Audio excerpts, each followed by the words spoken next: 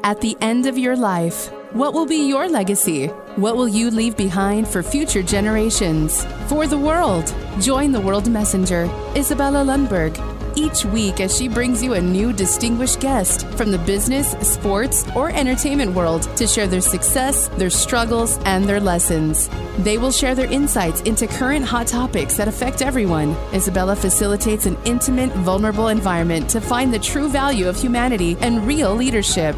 Are you ready for your legacy? The legacy that matters? Hello, my beautiful friends. It's Isabella Lundberg here at the World Messenger, and I'm super excited to have you to introduce another epic guest on Legacy Leader Show. The gentleman that is joining us today is joining us from upstate New York, and he is someone that's going to share a powerful journey from Sicily to New York and successes that he acquired over a period of time, not only in his business, but also in life, and also, of course, through his philanthropic charities and involvement on the large scale that makes positive impact. So without further ado, let me introduce you to Mr. Alessandro Tronco. Hello, how are you, Alessandro? Hello, Isabella. I'm doing really great. How are you? I'm doing very well. Life kind of gets a little bit tricky. We get jet lag, we get travel going on, we get switched from different time zones. But the best part is when we can have a great conversation no matter where we're at. So with that in mind, you are joining us from upstate New York, and you've been doing some remarkable work with one of the really very well-recognized companies, Northwestern Mutual. So do you mind share a little bit about how that journey started? Yeah. Well, why don't I start with where my journey started and how I ended up here at Northwestern. So I was originally born in Sicily, and that's where all my family originated from. And I had a pretty good childhood until about the age of 6. And then I'd say I had an amazing, crazy dad. And my amazing, crazy dad kept moving back and forth from Sicily to the United States. And I always say he was a man caught between two worlds, because when he was in America, he thought he should have been in Sicily back where he was born. And then when he was in Sicily, he thought the great opportunity was in America. And so he kept going back and forth. And when I was 6 years old, he came home one day and said, "Hey, we're moving to America." We had never talked about America. I was only 6, so I remember it, but not really well. And there wasn't a lot of planning. Like we basically, over a weekend, fit everything we could in a suitcase, and we moved to America. And, at age 6, you just kind of go along with the flow, right? You don't have a lot of say in what happens. You just go with your parents bring you. And so we moved to America, and I would say, we struggled a little bit. My dad not having a college degree or even a high school degree would just start doing random jobs, and he would just try to make it. But he always struggled. And my mom was a stay-at-home mom, but she worked some odd-and-end jobs. She was, would clean houses for a little bit. She would work in a laundromat, a nursing home, really hard jobs, along with taking care of all the kids. And then something crazy happened. At age 15, my dad comes home again one day and says, "Hey, we're moving back to Sicily." Wow. And that was hard, because now I'm established here. My friends are here. I know the language, and we didn't really want to go back. But again, at 15, you don't really have a choice. And so we packed up again, same suitcase, and we went back to Sicily. And that's when the real struggles came, because when we got to Sicily, it was me and my older sister for about a year, and my younger sister, the school system basically said, "Hey, you don't know Latin, you don't know Greek. The American school system is really behind, and so we're going to have to move you back 2 or 3 grades if you want to go to school." And I would say that was pretty challenging. Now, truth be told, I probably would have fit right in with the kids that were a couple of years younger. But it just didn't feel right to take that much of a step back in our education. And so we basically we didn't go to school. We decided not to go to school. So me and my sister sort of sat in a room for about 8 months, and we kind of did nothing. And my dad was starting another business, and we were pretty miserable. And then my mom did something pretty courageous. She went and sold her engagement ring. She came home one day and really without telling my dad, said she bought 2 one-way tickets back to America. Myself, I was just turned 16, and my older sister that had just turned 17. And she said, hey, can you all call a friend and see if you can stay there for a little bit? So we did. I called a friend of mine and said, hey, can I crash at your place for a little bit? And a couple of days later, we were on a plane back to America. But keep in mind, I was 16 years old, no cell phone, no credit card. And this is not an exaggeration. We had $5 to our name. And so we landed at the airport. We got picked up, and I went to live at a friend's house. And what turned out, which should have been like 2 or 3, 4 weeks, turned out to be about 1.5 years. And so I was here without my parents at a very young age with really no money, no credit cards for 1.5 years. And so I went to work. I went to school. I re-enrolled back in my high school. They were gracious enough to take me back. And honestly, Isabella, I don't know how I got enrolled back in school. I often say maybe I blocked that part of my life out because it was pretty painful. But I learned a lot of good lessons. I learned that you got to work, and you learn that you have to figure it out. And you learn that sometimes life isn't easy or isn't fair. And so even though it was definitely the hardest part of my life, it was the most beneficial. That's really helped me in the business world. It's really helped me in the charitable world, all my experiences and my struggles. What an intense journey for someone to be so quickly adapting to many dramatic changes, because those changes are not only abrupt, but they're so drastic and can be really dramatic, received by a 6-year-old and later on as a teenager, right? When all your life you knew, again, God approved it over again. So when you say that a lot of that really helped you with the journey to be successful and to achieve tremendous results, which we're going to get into shortly, do you mind sharing what really was the most pivotal moment? How did you level set everything internally with the shift and change you're being exposed to? Because obviously life in Sicily, who never visited Sicily is an island. It's a fairly small compared to, and even just the whole island itself, comparing to obviously the United States and cities like New York or outskirts of New York, are completely different dynamics. How did you adjust? Well, you kind of have to. I mean, you have a choice. You either adjust or you don't. And if you don't adjust, it's really bad. And so I figured out really early on in life. I used to hear my parents struggle about money and fight about money. And I just vowed to myself, I'm never going to be poor. I'm going to do whatever I can to be as wealthy as I can. And it wasn't in a selfish way. It wasn't in a way of like, oh, I want to be wealthy to be wealthy. I wanted to be wealthy because I saw the struggles of being poor. I saw the struggles of my mom paying for food stamps and me being embarrassed. Back in the old days, back 30 years ago, food stamps were actually like funny money. Like you actually had to go to the counter and everybody knew you were on food stamps.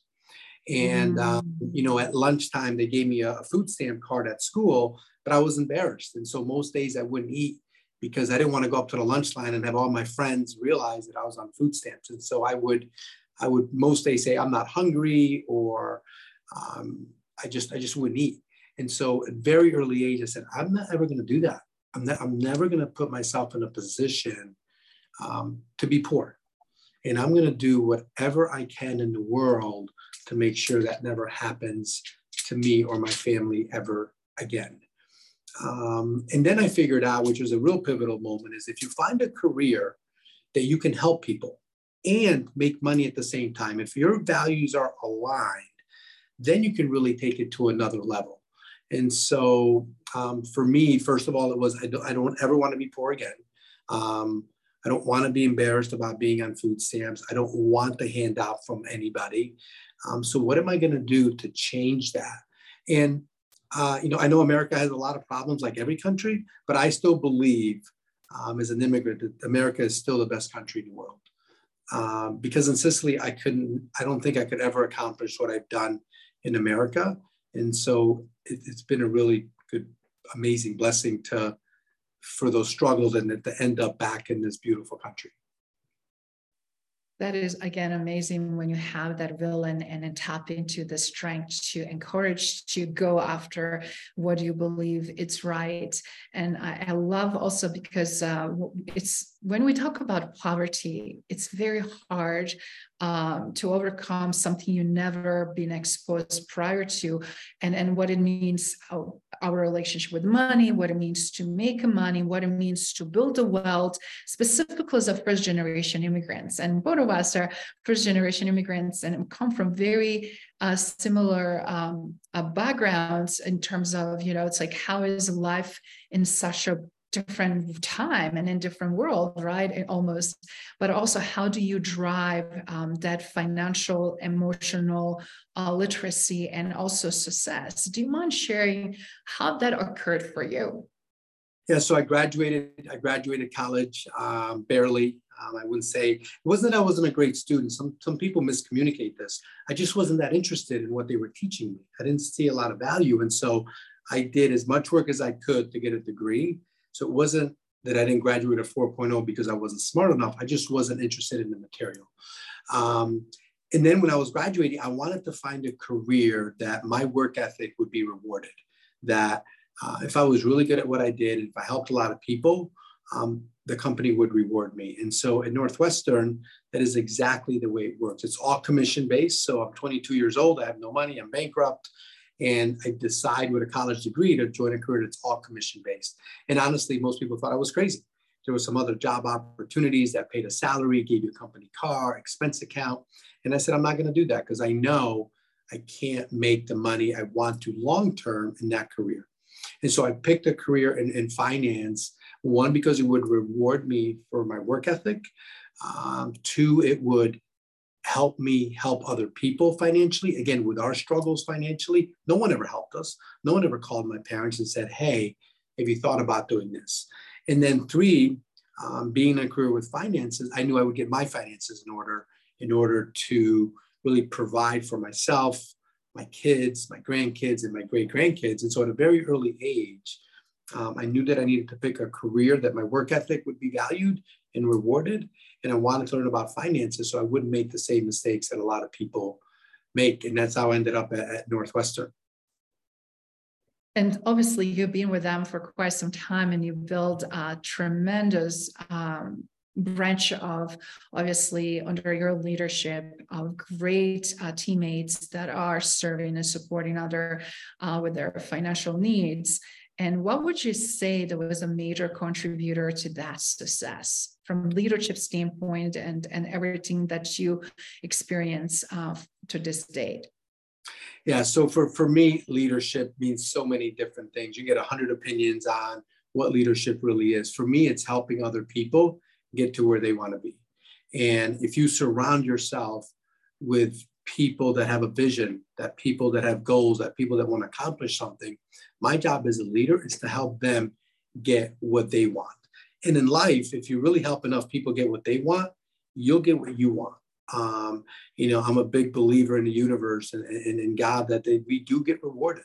And so the reason why we've been able to build such a great team and great advisors is I'm always looking at what can I do to help you? Where do you want to go? Because it really doesn't matter where I want to go. It matters where you want to go. And so the more I help you get to where you want to be, the closer I'm going to get to where I want to be. And I never think about money. So as much as I didn't want to be poor, I knew if I just thought about money, it would lead me down the wrong path. And so I always thought about if I just helped you get to where you want to be, then I could get to where I wanted to be. And together we would win, because ultimately my business, if I help you get where you want to be, you're helping a lot of clients along the way. And so it's a win-win-win all the way through. And I've always treated people with respect. And sometimes, frankly, that's hard to do because as a leader, sometimes you might not get the respect, or people think you have a really easy job and they don't really know the struggles that you have. So mutual respect has been really a big part of my leadership style I don't care if you're the janitor. I don't care if you're the CEO of a major company. I'm going to treat you as a person because we're all the same. Even though we're all a little different, we're all people. And so treating people with respect, and it doesn't really matter what social circle you're in, and it's all the little things that matter. When I go to the men's room, for whatever reason, people have a hard time like putting their paper towel in the trash container. They always miss. And I pick it up and I put it in the trash, and nobody sees me do it. But it's like all those little things that people do pay attention to as a leader. That's been really, really critical. And so serving others is what I do on a pretty consistent basis. I really try to take myself out of that decision. Like what's in your best interest? And as long as we're aligned and as long as you're doing that your best interest is to do good by others, I'm going to support you any way that I can. That's fantastic. And I think it is servant leadership. It's so misportrayed what that is. And it's not about accolades that you're going to put out and self-promote, but it's truly that doctrine of mindset on a daily basis that we exude and do, which is very rare, actually. And I just want to say kudos to you for doing that. But you extended that reach beyond, obviously, the enterprise that you build and continue to be building and creating successes, not only for talent and teams, but also clients that you serve.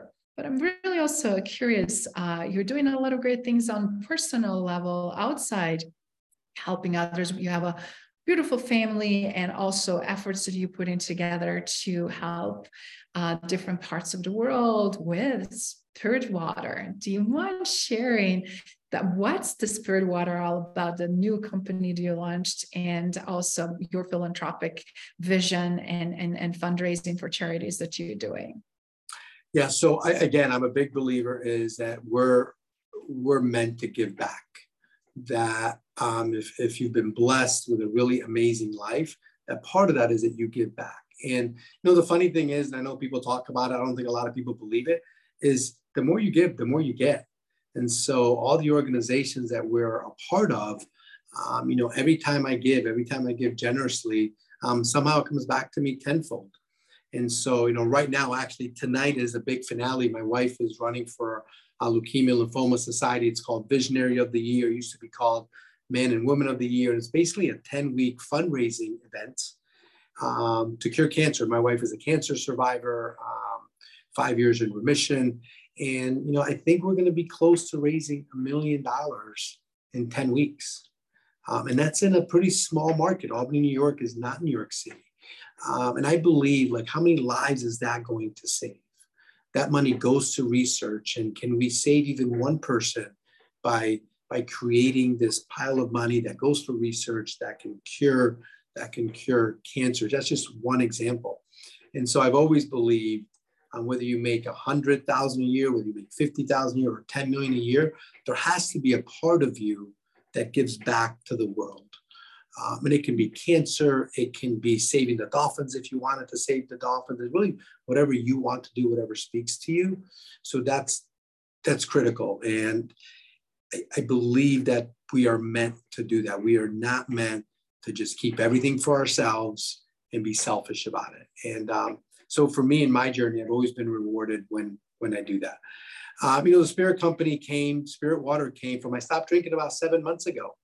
And I'm not an alcoholic. I didn't have a drinking problem, but, I'm in a social world, and all of a sudden I'm going out to dinner Thursday night. I'll have a couple of drinks, and I go out to dinner Saturday night, and I have 3 more drinks. All of a sudden I'm like, why am I drinking? Why am I drinking alcohol? And, I know the world's not going to stop drinking alcohol, and that's okay. But we have been duped that alcohol is not a poison. Every time we take a drink, we are poisoning our body.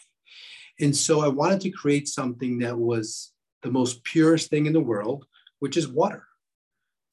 We were meant to drink water, and we were meant to drink natural water. If you look at our bodies, we crave water.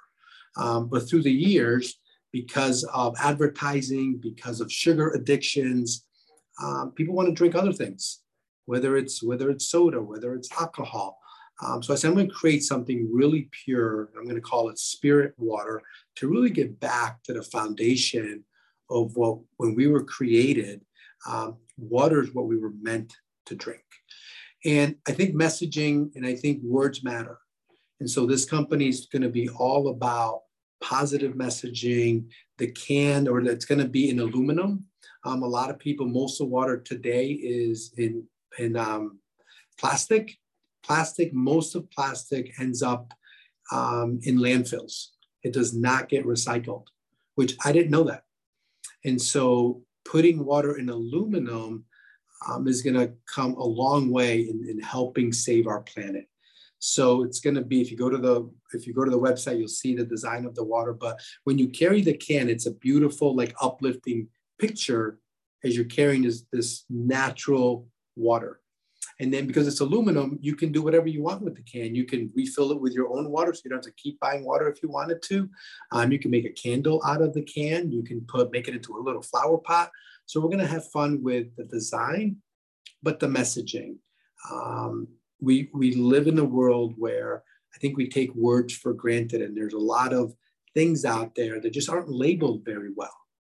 And so, the name Spirit Water, just want people to like feel some calmness and love in the world when they look at the can, when they're drinking the can, and maybe take a minute to reflect on how beautiful life is and how beautiful nature is. And when you're drinking this water, like it does come from nature. We're going to give 10% of the proceeds away every single year, starting in day one. Again, as part of the company to give back to organizations that have similar values as we do. And I think this world needs a little less alcohol in it. I don't know about you, Isabella, but every time I drank the next day, I've never said, well, that was a really great decision I made when I had all those drinks. Or, I feel really amazing after a long night of drinking. And I'm not a fool. I know people aren't going to totally stop drinking, but maybe if you can just pause for a minute and say, why am I drinking? It is poison. And maybe I can drink a little bit more water to make my soul feel a little bit better. Seems like you are thinking and solving a lot of things with one great opportunity, which I love. Rethinking how can be more sustainable, how can be more ESG friendly, but in the same time, how can encourage people to consume what really nurture us and nourish us in the best possible way. And obviously paying attention to our health and also our habits.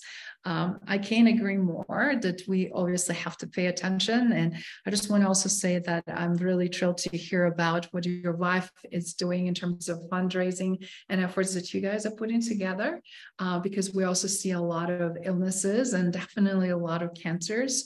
Unfortunately, I'm being exposed to quite a bit of that with myself and my family. So just having the drive to do that, it's huge. And also helping others to make better choices and decisions. To continue to preserve longevity, right? It's a great when we're healthy, but how now you keep that health for, decades to come so that we can enjoy quality of life. So again, kudos. But I'm curious, with everything you obviously been doing so far, what would you say, what is the next in a bucket list for you and your wife to do? So I'm actually coming out with a book in August. It's already written. It's being published as we speak. It'll come out in August. The book is called The Buddha Who Drove a Bentley. And it's a fable, but you'll find out very quickly. It's really about my life and kind of my journey. And for a long time, Isabella, I had all the things in life that people would want. Nice cars, nice house, beautiful family. But along the way, I lost my soul. And there was times where I was doing things that just didn't make a lot of sense. They weren't congruent with my values. And so I had this really big discovery, and every chapter kind of teaches you a lesson about love and forgiveness, enjoying the outdoors, being truthful, like all these things. And the reason the title is The Buddha Who Drove a Bentley is, God wants us to have all the most beautiful things in the world. We're not meant to be on this planet to be poor. We're not meant to be on this planet to struggle all the time. The issue, though, is with most people, including myself in the past, you would chase all these material things. But then you would realize that along the way, you lost who you were and you lost your soul. And so the next watch that you bought, made you happy for about a minute. And then the next day you were like, wow, that's meaningless. And the next car you bought, again, felt good, come driving out of the showroom. And then 2 weeks later, you were like, well, I'm not any happier today. And so the book is about, yes, you can have all those things. But at the same time, you have to have your soul intact along the way. Because if you don't, no matter what you have, all the material things that you have will never bring you joy and happiness. And you'll always feel like, God, I don't have enough. I don't have enough. And so the book is really a beautiful fable. It's got a really amazing beginning and a twist at the end, which I won't ruin the twist at the end. But we can have all the amazing things, but we have to do the right things along the way. And taking care of your family and being a good person and loving everything. In this world, we seem to be more divided today than ever. And if you have a different viewpoint, I can't like you. I can't associate with you.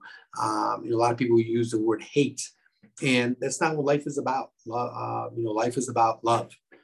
Everything else doesn't really matter. If we can love all things and all people, we'd have a much more cohesive world. And so the book talks about that. Like, what does that really mean? Why do we choose to hate things? Why do we choose to hate people? Why do we choose to be so divided when we're all the same? We're all cut from the same cloth.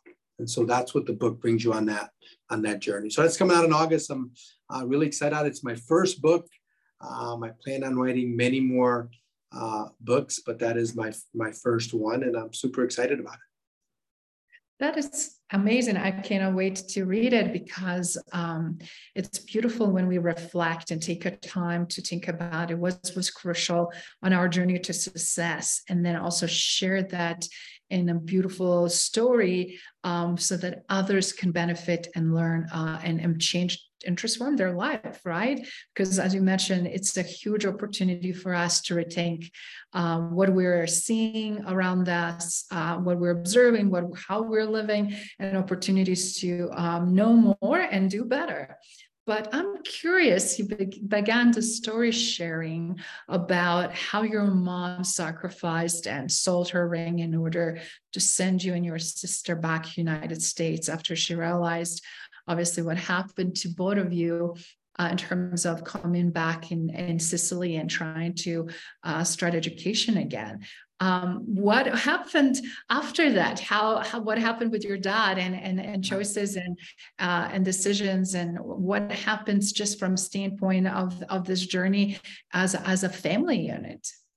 Yeah, so I would say it had a pretty good ending. About a year and a half later, my parents came back to America with my younger sister. And my dad had built up a little business there, so he had some money. So I think the exact amount was he had $25,000 that he came back to America with. We all moved in together a few months later. Unfortunately, my dad then started like a little Italian deli with the $25,000 he had. And about a year later, that went bankrupt. And so he was back to square one on having no money. And so the struggles began again. And my dad was really smart. My dad was really articulate. He just couldn't ever put the puzzle pieces together. I think we all have the talent to do whatever we want. The trick is, can I put the puzzle pieces together so I can really excel? And my dad had all the pieces. He just couldn't ever put them together. And so, he lived to his mid-80s, always really good health, but always really bankrupt and always with lots of regrets. And so, one of my driving forces to be successful, I mentioned I didn't want to be poor, but my parents had never owned a home. And so as a young advisor, one of my very first goals was I want to buy my parents a home that they could consider. And within 5 years, I did that. I bought them their first home. It was a little modest home, 10 minutes from where I lived. And it was really one of the greatest joys of my life to be able to do that. And so, we were all back reunited.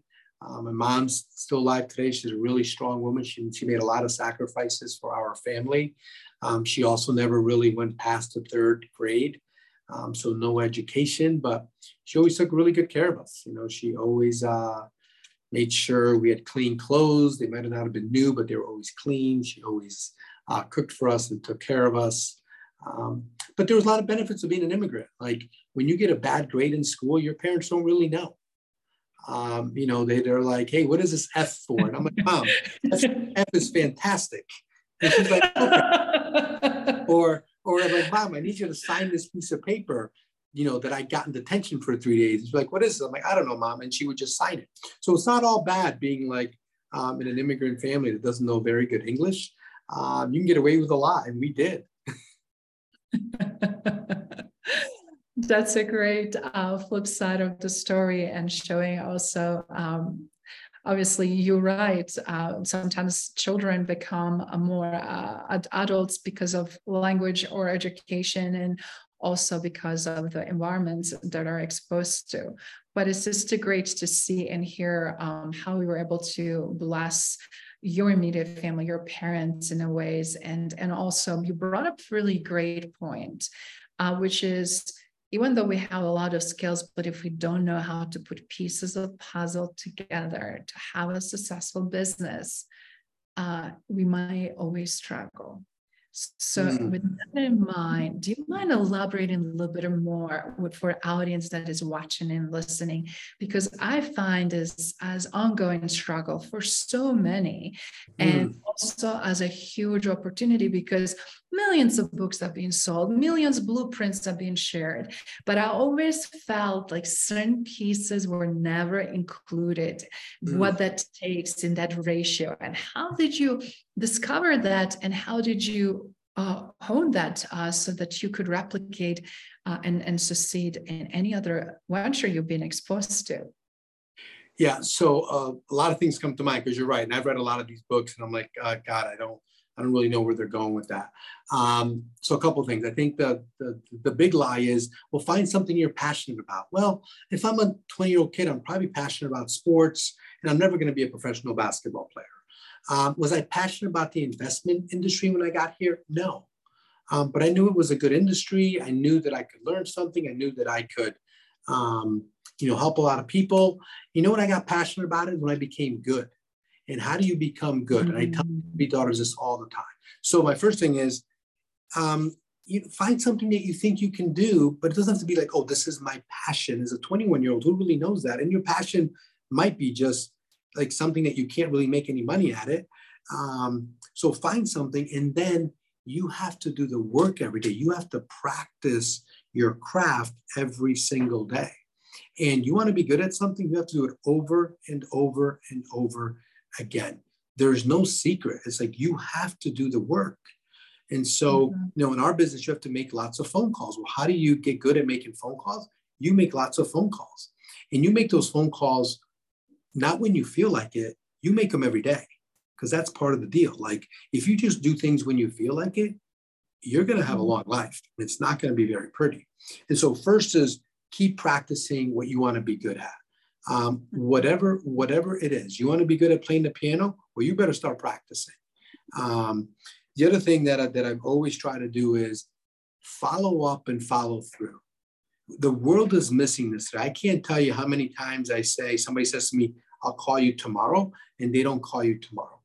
Or they'll say, I'll get you that quote next week, and next week comes and goes, and I don't get that quote. So you want to separate yourself from the rest of the world, follow up, follow through, do what you say you're going to do. I promise you, if you do those things alone, people will notice, because it's very rare in our world today. If you want to add a little something to that, write a thank you card. Like actually take the time to write the card out, not an email that says, hey, thanks for the meeting.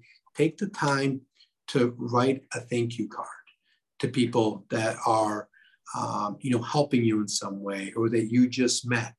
And those are really simple things. And I compare it always to working out and eating right.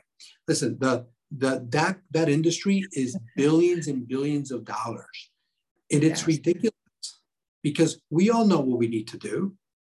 get up early, do a workout for an hour. You can go on ChatGPT and they'll give you all the workout that you need for free. Then you have to drink lots of water and you have to eat non-processed foods. Like that is the playbook. But what happens? We don't do it. You know, the alarm goes off at 5:30 in the morning and you're like, I think I'll just sleep for another hour. You walk into the office and somebody brought in donuts for the day. Like, I just had 2 donuts today. And so life isn't about like, people know what to do for the most part, Isabella. It's hard to do it. And so now you get into a pattern of eating donuts 3 days a week. Now you get to a pattern of drinking soda 7 days a week. And so that pattern becomes what you do. And business is no different. Like most of us know what we need to do, but we don't want to do the work. And we think there's a shortcut. And so for me, it's really simple. Find what you want to do and do it over and over and over. And if you're lucky enough, you can get a mentor. You can get somebody that's already doing it incredibly in your industry. And you say, hey, can you help me? I find most people will help us. I find there's a lot of good people in the world. And if you ask for help, they will help you. But you better do it every day, because if you don't, it's like compounding of interest over a long period of time. All things become really amazing things. Well, that works for good and bad. You know, you have bad habits on eating and working out for a decade. And we all see this, right? You go to your high school reunion after 20 years and you're like, oh, what happened to you? And we don't say that. We don't say that because we're polite, but we're like, wow, how did that happen in even a short 10 years? And so we know what we need to do. We just have to do it consistently. And here's the, I guess, maybe the secret. After a while, it becomes fun. After a while, getting up early before the sun comes up becomes fun. You look forward to that. After a while, working out becomes fun. But in the first month, 2 months, 3 months, it's not that much fun. It's hard. And so in the business world, it's like, and I think it's easier today than it's ever been. I think technology is really amazing, but it's losing some of that human connection. I think people aren't used to following up and following through. So I think it's easier today in the leadership and in the business world to get noticed and separate yourself from the pack. I think it's becoming easier. I love that advice. And it's actually such a beautiful reminder, again, how these decisions and compounding results of consistent, repetitive things that matter the most that we take care of first create tremendous success.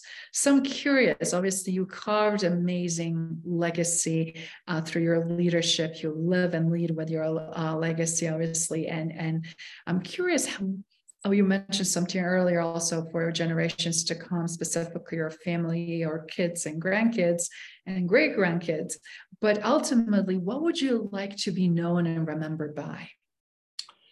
That I was a good person, that I helped a lot of people. And although I wasn't perfect, part of my book is that I made mistakes. And, sometimes I listen to these podcasts and everybody seems to be pretty perfect. I'm not perfect and I made a lot of mistakes, but ultimately, I like my grandkids to say, hey, my grandfather was a really great guy. He helped a lot of people. He did a lot of good for the community, but he was also human and he made a lot of mistakes. And we love him for being authentic about that and not trying to hide that he made a lot of mistakes. But ultimately, I was talking to my wife about it the other day. I was like, I just want to be remembered for being a really good person and helping people. Mm-hmm. And making mistakes. I want to be remembered. Hey, you also made these mistakes. But a wise friend of mine told me it's not how you start, it's how you end. And so you can make mistakes along the way, but are you learning from them? Are you sorry about the mistakes? Are you asking for forgiveness? And more importantly, probably the most important thing, are you forgiving yourself? Thank you for listening to Legacy Leader Show. If you enjoyed the content and had a positive experience, then please leave us a positive rating. In addition, leave us a positive review whenever you are listening on whatever platform there might be. Make sure your friends and family also know about the benefit and value that we provide and what we have to offer. Cheers.